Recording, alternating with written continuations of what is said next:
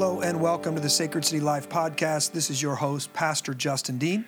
This podcast is all about helping you follow Jesus in the everyday, normal rhythms of life.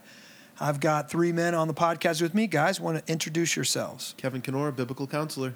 Sam Schmidt, pastor over at Sacred City Moline. Alex Tate, Sacred City Youth Director. All right, we are continuing our podcast in the kingdom of the cults. We're going to be talking tonight or this afternoon about Christian Science. Christian Science. All right, what could be wrong about Christian Science? That sounds like two good things. Put them together, maybe they become something not so good.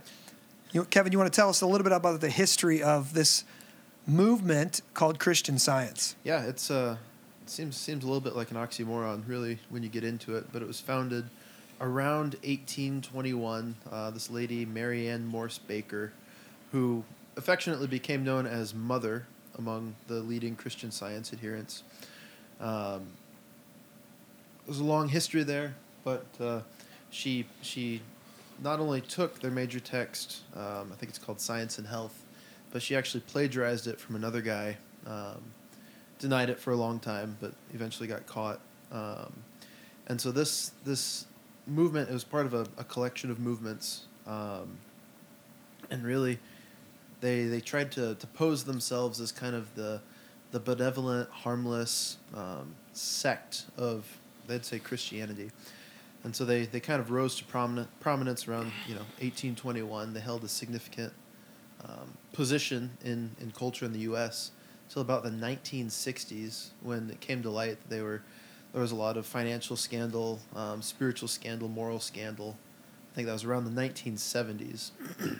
And so they lost a lot of membership, and then they managed to kind of revamp themselves in some ways to recast themselves as more thoughtful, intellectual, they'd say denomination that offers peace and just thoughtfulness. So basically the image that they started projecting from 1980s onward is they're just kind of a, hey, you let us do our thing, we'll let you do your thing. So they're really steeped in kind of the postmodern movement. But as we're looking at Christian Science, as a cult, it's neither particularly Christian nor particularly scientific. So it really, I was thinking about it when I was prepping for this. Those movies, documentaries that say, hey, this is based on true events, but really all they do is, completely rewrite the script and add a couple of familiar names. So that's kind of what they do. So in looking at Scripture, they believe that Scripture is filled with hundreds, if not thousands, of errors that prove that man is corrupt and that any religion, obviously, other than themselves, is completely unreliable.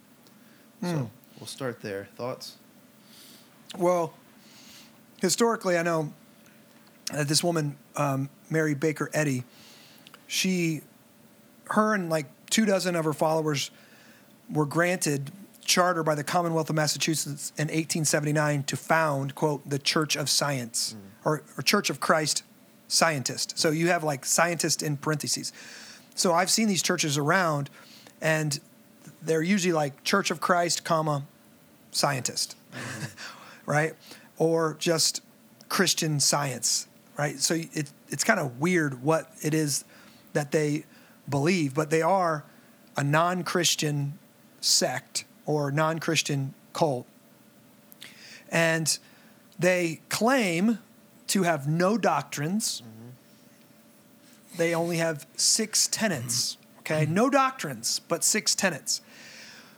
And this one is like, I feel like in the little bit of study I've done on Christian Science, it feels like I'm trying to nail Jell-O to a wall. I was just thinking that. Were you? Yes, I was just going to say Jell-O and a nail. Yeah, because they say things like, we take the inspired word of the Bible as a sufficient guide to eternal life. But then they say, Scripture's corrupt, and you can't trust all of it, and you can only trust the other 2 books that the book, what's it called, Science and Life or something like that, and then of course, they started a newsletter. Yeah, publications. So you got to look to these things to really understand the Bible, right? But then you start getting into her writing. Now that's the first time I heard about the plagiarism. You start getting into her writing, and she counters these beliefs all the time. They believe in one supreme and infinite God. They say that they acknowledge his son, one Christ, but then they say that Christ, they say Christ wasn't always one with God. They don't believe in the Trinity. Right. They reject the Trinity, that Jesus became Christ by, I'm going to be facetious here, by finding the little Christ deep down inside and then fully realizing his potential and becoming the Christ. And everybody else, guess what? You all can find that little Christ in you too. Sound familiar? And everybody can become little Christs. And then they reject the Holy Spirit. They believe the Holy Spirit is kind of like a force out there. And so they reject the Trinity right away. So many cults, you can stop right there. If they reject the Trinity, then they reject Scripture. Yeah. And you need to get out of that church, get out of that movement, and ignore what they have to say. Right. Because our entire salvation rises and falls on the reality of the Trinity. Yeah. That the Father is God, the Son is God, the Holy Spirit is God, 3 in 1, right? We can't be saved without that. Right. Because the Father plans it all and sends the Son. The Son obeys perfectly in our place, takes the wrath that we deserve. Only the Son of God can actually absolve the wrath because he's sinless. And then the Holy Spirit applies that salvation to every single believer. And so without the Father and without the Son and without the Spirit being 3 in 1, we're not saved. Yeah. So immediately, we could just stop the podcast right there and just be done. But I'm sure we got more. Oh, yeah. Right. Yeah, so I think one of their most famous beliefs is they believe sin, sickness, and death are all illusions, right? And so if you ever see a TV show where there's a religious cult that's denying sickness and denying medical treatment and just saying, oh, well, that's not real, then they're kind of riffing off of Christian Science. So when you look at it, it's kind of, it is pantheism. They believe that all things are God, right? So material reality doesn't exist. There's only God, and that we are subsets of God. So there's no sin. There's no matter. Everything you live in is just an illusion. Sickness, pain, and death are states of the mind. Oh, it's the Matrix. Yeah, basically. Except there's no, it's basically the Matrix. So it's nihilistic, right? Everything's an illusion. Nothing matters. I've always actually kind of wondered if Christian Scientists lock their doors, because if it's all an illusion, then there's really no point in protecting your stuff, right? So I'm just going to get into, I pulled a few quotes from their text, but like you said, they believe Jesus was plain old regular, ordinary human being who transcended to the Christ. And so their ultimate goal of reality is you too can become Christ. You too can transcend past your mortal bonds and basically realize your godhood and be sucked up into the godness, I guess, would be. This seems like Eastern, or like similar to Buddhism or something, that you can become one with the divine, the divine essence behind all things. And Buddhism teaches that the world isn't real, right? That the spiritual is what's real. And that you can, won't get into Buddhism, but it's just a bizarre teaching. And that's a part of the network of beliefs that's going on in the 19th century with the spiritualism. That actually, there's a lot of common threads here between Mormonism. Joseph Smith came from the same region that Mary Baker Eddy came from a little bit earlier. Even when you get into some of the medical practice, you talk about Jehovah's Witness, and they don't take blood transfusions, and Christian Science, they deny any other healthcare or medicine. It all has to do with this spiritualism, tapping into the occult of these powers that are out there that we can tap into, and that gives us some sort of transcendence. Let me give them some props, though. I got to give them some props here. Because they are the reason that we have religious medical exemptions in the United States. So because they didn't believe in, this was bad. Someone basically didn't give their kid penicillin or something. Their kid got sick and didn't give them penicillin, and then they were tried for murder, and she got convicted, and then they came back with this religious exemption clause like 4 years later and overturned it, and that's why that's literally the first case where many states begin to give religious exemptions for things like vaccines and medical treatments and stuff like that. So I got to give him a little bit of, give him a little bit of shout out there. But. Yeah, so it is an interesting combination between kind of Eastern religion, New Age thought, and the prosperity gospel, really, the name it and claim it. So when we talk about their doctrine of Jesus, they'd say, ordinary human being who as an adult manifested his destiny and became the Christ. And so then set the pattern for us to do the same. I've even heard I found this quote from one of Mary Baker Eddy's publications where she says that Christian Science could exist without Jesus in the equation. Yeah. She says, I do not find my authority for Christian Science in history, but in Revelation. If there had never existed such a person as a Galilean prophet, it would make no difference to me. So she's saying, I mean, we could do this without Jesus if we needed to. So any Christianity that claims that, it's not Christianity at all. Right. Yeah. Paul says specifically, if Christ didn't die and he wasn't resurrected, then you're still in your sins. You're still in your sins. So now there is a difference. There is a difference here, and I'm gonna, because I don't know too much about this. So there's a difference between Christian Science and Scientology. Yes. Those are two separate things. Yep. Okay. And Scientology is more bizarre, if you can believe that. Well, I know that Tom Cruise is that, and so I've heard a few things, but maybe we'll get into that in another podcast. Yeah, so the Christian Science, they believe basically these two books, Science and Health with Key to the Scriptures, and then this, they had a weekly newspaper basically, and that's how they got popular. Now, just to let everybody know, this thing is like, Christian Science is like dying. It is like almost a dead cult. Well, and one of the things that makes them a little bit different than some of the other cults that we've talked about so far is they don't have an evangelism strategy. They're not going door to door and knocking and trying to recruit people, sharing their beliefs. They post up shop at this kind of it's like a storefront. They call it a reading room, where they have like a library. You can come in and peruse what they have. And then they have worship services and educational stuff. But they very much are expecting people to come to them first, rather than the other cults are going out and trying to get recruits. Yeah. So the Christian Science Monitor, that's the manual of the Mother Church. That's what they read at the reading room and all this kind of stuff, which is pretty crazy. And I didn't know this, but the Christian Science Monitor it was founded by Eddy in 1908, and it has won 7 Pulitzer Prizes. Really? It's wild. Man.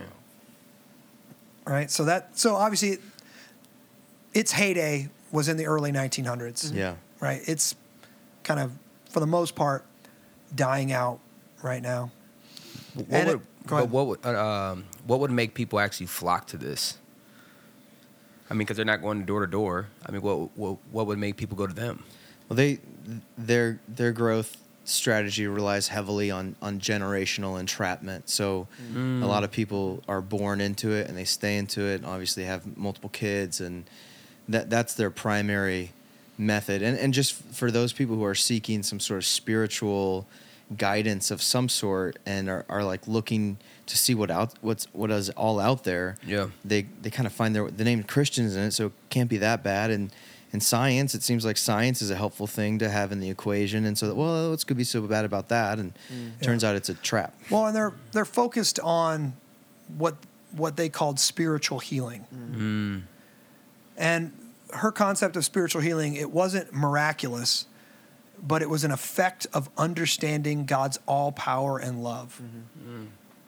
And so the whole idea is whatever it is that you're going through, you can be healed, right? And it's in one sense, you can heal yourself. Yeah. You can heal yourself through these readings and through these spiritual, whatever they are, experiences, and you can find healing. So Sheesh.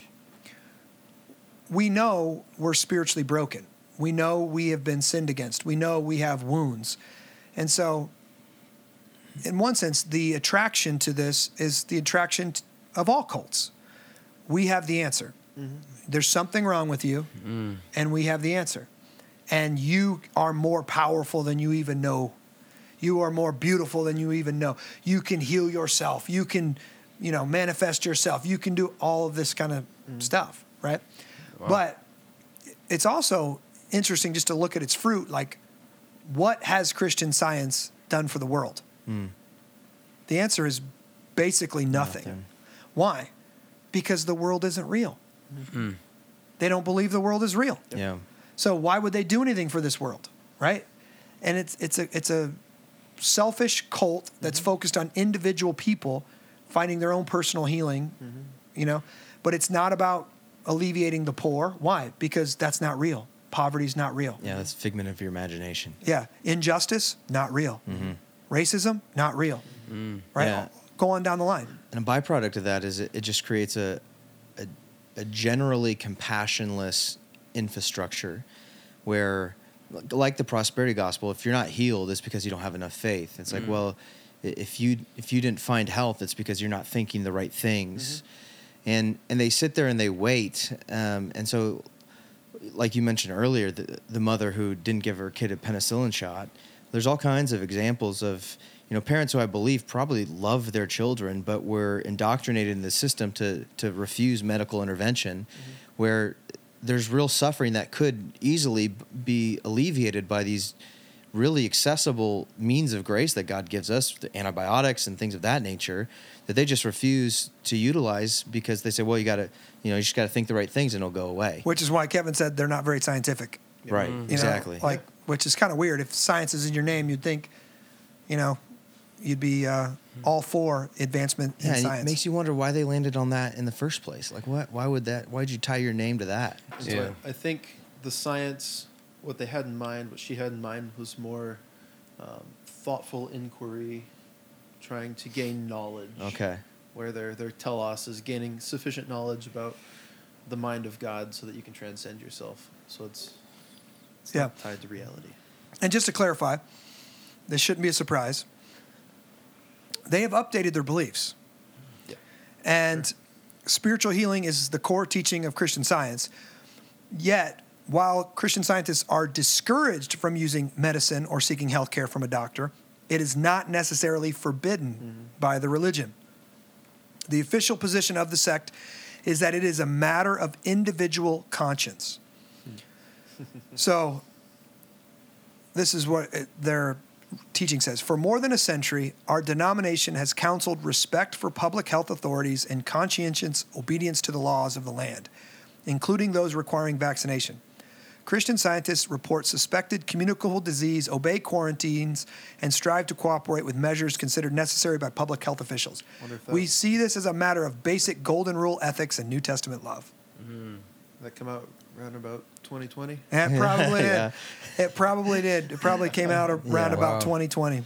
One thing that I've heard in stories of people who have come out of Christian Science too is they talk about the compassionless environment. And I don't think it's like totally compassionless. I think that there's a genuine care for the people. But there's also this other aspect of profound sense of guilt that gets placed upon people. There was an example of an earthquake that happened in San Francisco in the early 1900s. And Mary Baker Eddy wrote that if we would have been doing the right things, talking to Christian Science people, that wouldn't have happened. If we would have been doing what we should have been doing and thinking the right thoughts, that never would have come to be. And so this guy that I listened to an interview with, at one point, he's saying that for so long, he personally felt an incredible guilt for the 9/11 terrorist attacks. Like that same idea that if right thinking could have prevented bad things from happening. And so it just heaps this guilt upon people that if we would have done our part, if we would have followed through, if we would have thought the right things, then bad things wouldn't have happened. And that's just simply not the case, because we see Jesus who only thought of good things. He always had his mindset on the Father and his will, and the worst thing ever happen to him. Yeah. Newsflash. The only thing that stops a bad guy with a gun or a bomb is a good guy with a gun, right? Or a good guy that gets in front of you. Not positive. Can you imagine? Just, I'm going to think thoughts right now, and I'm going to stop this from happening. Yeah. Like, it's absolutely bizarre. Yeah. It's If he absolutely shoots me, bizarre. it doesn't matter because it's not real. It's not real. Wow. It's not real. Oh, man. Well, this is weird. Yeah, it is weird. So I want to touch on, I'm going to make it a little weirder, some of their teachings. Good. That's what I needed on my Thursday afternoon, Kevin. You're Make welcome. it weird, buddy. Well, we're talking about cults, so it can't be too normal. So when talking about atonement, from their Science and Health, it says, the material blood of Jesus was no more efficacious to cleanse from sin when it was shed upon, quote, the accursed tree, than when it was flowing through Jesus' veins as he went about his Father's business. What do you think of that? I think she found out. Upon her death Yeah. whether Jesus' blood is efficacious or not. And if it's not applied to you in a very real and spiritual sense, upon your death, you will find out that your good thoughts will not save you, Yeah. and they will not heal you Yeah. Right. before the very real wrath of God. And so that infuriates me. Yep. I You figured know. it would. I have one more for you. Oh, good. Look at him. He's triggering He's me over cheesing there. right now. He's No. triggering me, Well, dude. hey, before you jump He's to that, triggering me. when we talk about the material, immaterial, or the spiritual and physical, I think one of the things that's helpful for us as Christians to keep in mind is that right now, at the right hand of the Father, is a glorified human body. Yep. Like Jesus is still possessing of his human flesh, resurrected, firstborn of the dead. Yeah. And so our Savior did not put off the physical body to graduate to a spiritual reality or put that away in some sort of it's a metaphorical or it's a not real thing. It's very much a real thing. Yeah. And so that's one of the things that as Christians we can go back to. It's like our Savior Yeah. is in the flesh. Yeah. Which Jesus has now, Corinthians tells us, a spiritual body. But you hear that, spiritual body. Okay? So it's not less than the physical. Right. It's more than. Yeah. Okay? So there is, I believe there's still blood running through his veins right now. That's a physical reality in heaven. And that's what we're going to get. We get new bodies. And so that it's a spiritual reality, but it's a spiritual body. Yep. Think about those two words put together. We think of spirit, you don't have a body. No, we get a spiritual body. Yeah. Okay, what do you got for me now? One more. Trigger away, One more. bud. We're talking on the atonement. So it says, the real atonement, so infinitely beyond the heathen conception that God requires human blood to propitiate his justice and bring his mercy, needs to be understood. I don't even know what that means. The heathen concept. I know that is meant to trigger me, but read that again. The real atonement, so infinitely beyond the heathen conception that God requires human blood to propitiate his justice and bring his mercy, needs to be understood. She's in sci-fi world right there. Oh, yeah. I don't know. Well, I literally can't even comment. I can't even comment on that. Yeah, the heathen. Well, God revealed himself to us, Yeah. and God himself said those words. So the heathen concept, well, I don't even know what she's saying. I feel like, do you have the full context of that quote, or do you only have that? She's taking a dig. She's saying that, I know it's a dig, but she's saying it needs to be understood. yeah, you need to understand that the That is atonement. bigger than, she's like, there's a greater expanse to this, or It's bigger than Yeah. just blood. It's bigger than blood. yeah, I don't know. Bigger than sacrifice. I mean, I don't know what she's trying to say it is, but she's just saying, Yeah. you think you know, Yeah, it's just but you don't. yeah, it's kind of like an ad hominem attack. Oh gosh, blood. That's so heathen. That's so backwoods. Barbaric. Yeah. Okay. Well, Christian Science. Christian Science. Okay. All right.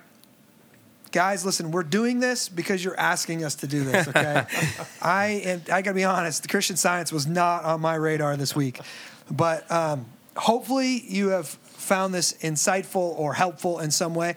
I don't think I've ever ran into a Christian scientist that I know of. Well, I hate to say it like that because I know scientists who are Christians, but not a practitioner of Christian science.